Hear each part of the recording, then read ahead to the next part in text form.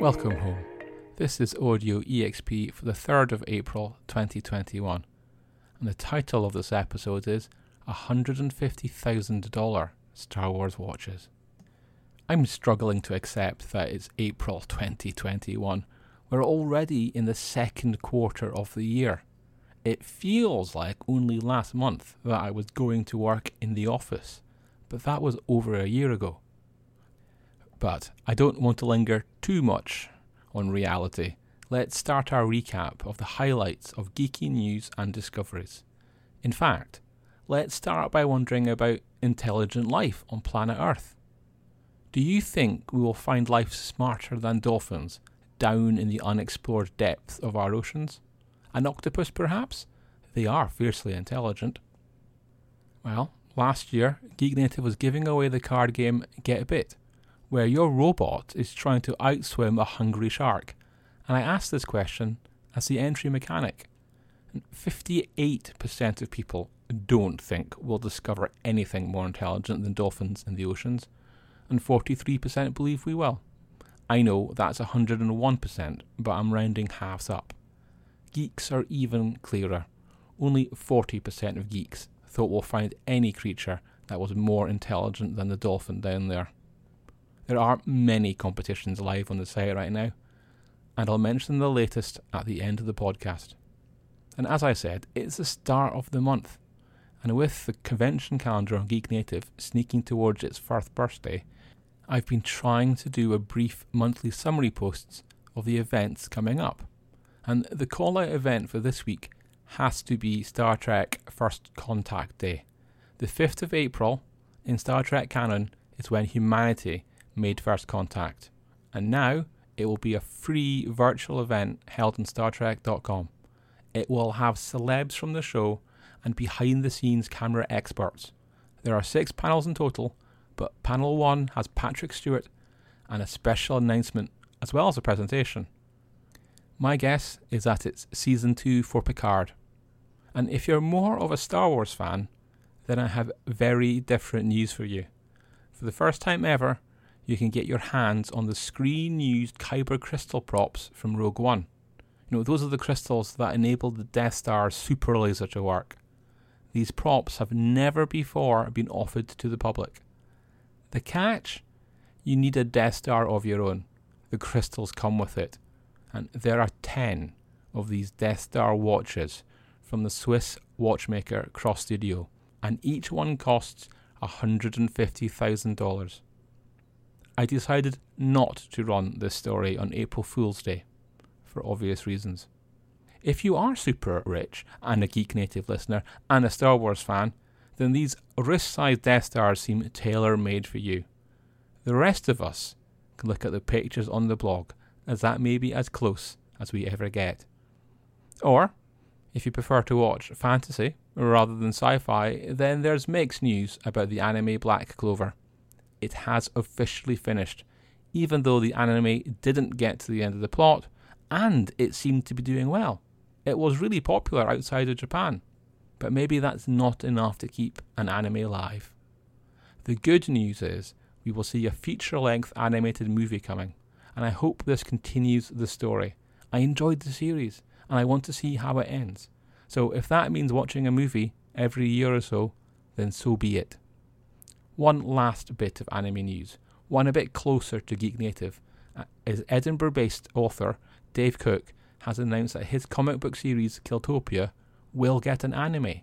Killtopia is a Blade Runner meets Fortnite story, as bounty hunters compete for fame and humanity is crippled by a virus.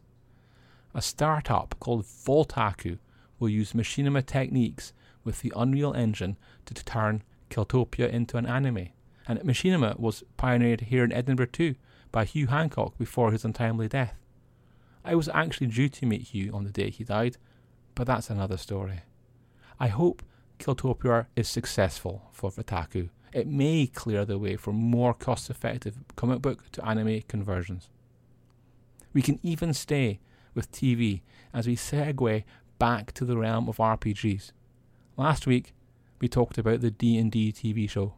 The guy writing that, Derek Kolstad, wrote the latest episode of Falcon and the Winter Soldier. But it's not D&D TV in the news this week. Onyx Path Publishing has a TV series in development. Which game do you think is getting the treatment? It's not any of the World of Darkness games, and Onyx Path have even edged away from memories of Kindred the Embraced.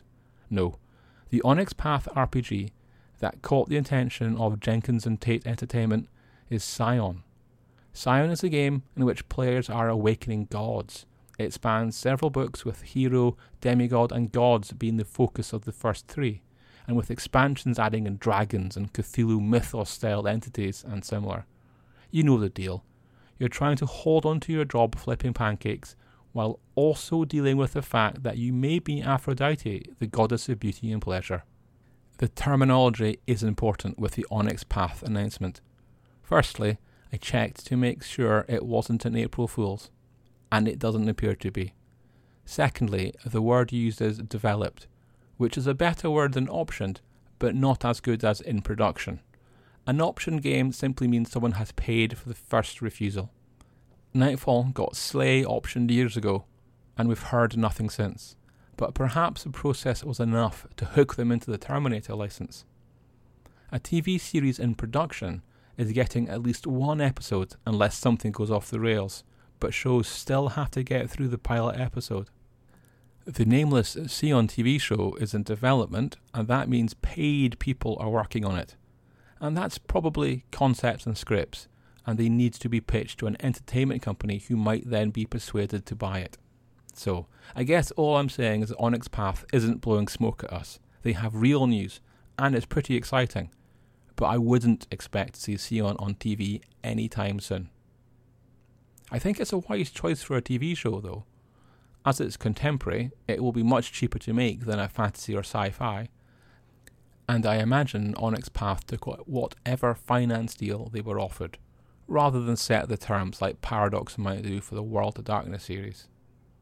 And this week's overlapping screen-based entertainment and tabletop RPGs news section also contains Modiphius, opening for pre-orders on the Fallout 2D20 RPG. As promised, it is a game where you can play a survivor, or even a Mr. Handy robot, a super mutant or a ghoul. The core rules will cost you £38 for the hardback, and the limited special edition comes in at £140. Nuka-Cola caps are a thing now. We've mainly got pack shots, and I'm not sure we've seen much of the interior art yet. Free League Publishing has news too. They've announced that their Dark Fantasy Symbarome is getting a 5e conversion, and they've called that game Ruins of Symbarome. Make of that what you will.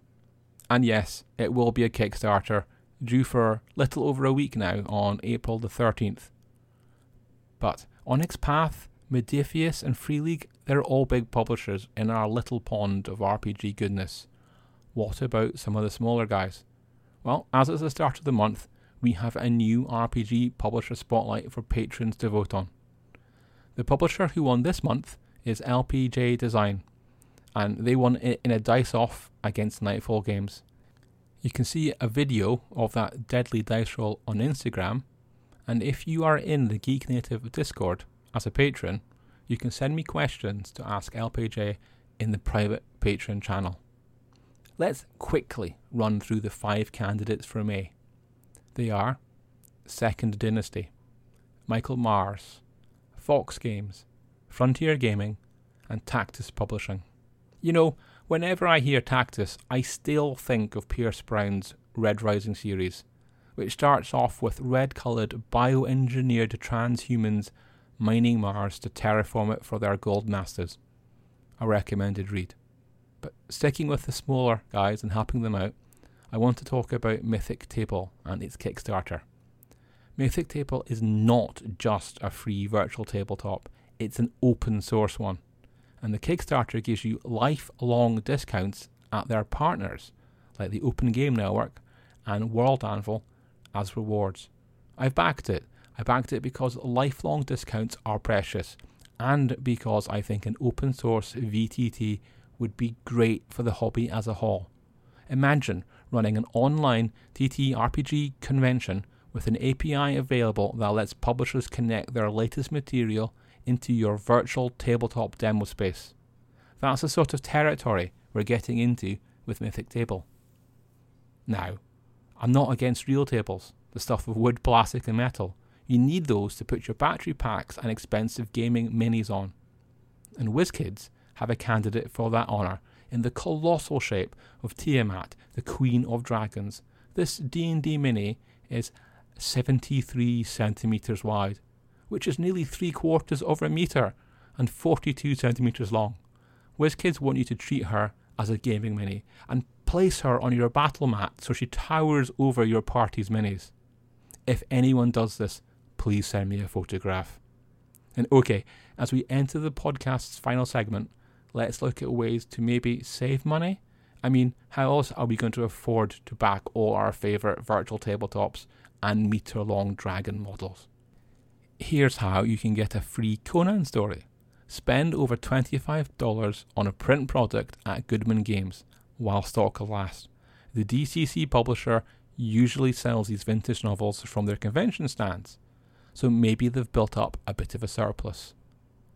There's been no shortage of bundles either this week, but two to highlight are the TTRPG and Computer RPG crossover at Fanatical, and the Tales from the Loop Corollas deal at the Bundle of Holding. Fanatical, now part of Fandom, is selling computer games like Battletech and Shadowrun, along with other Paradox games.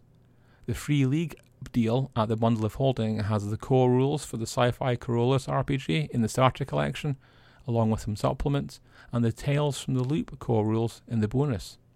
And there's a second deal. In the Corollas Loop 2 deal, you get more Corollas goodies in the primary collection and things from the Flood in the bonus collection. And to finish up, I did say I would remind you about the latest Geek Native competition. And that's for Adler, Volume 1. Irene Adler is the American woman who was a foil for Sherlock Holmes in the novels, and then appears pretty much in every derivative work after.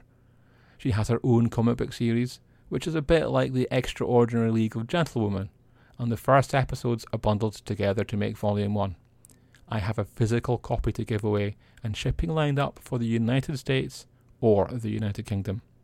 And on that note, let's wrap it there, so please keep safe and pop into the Discord server if you fancy a chat. And we'll see you next week.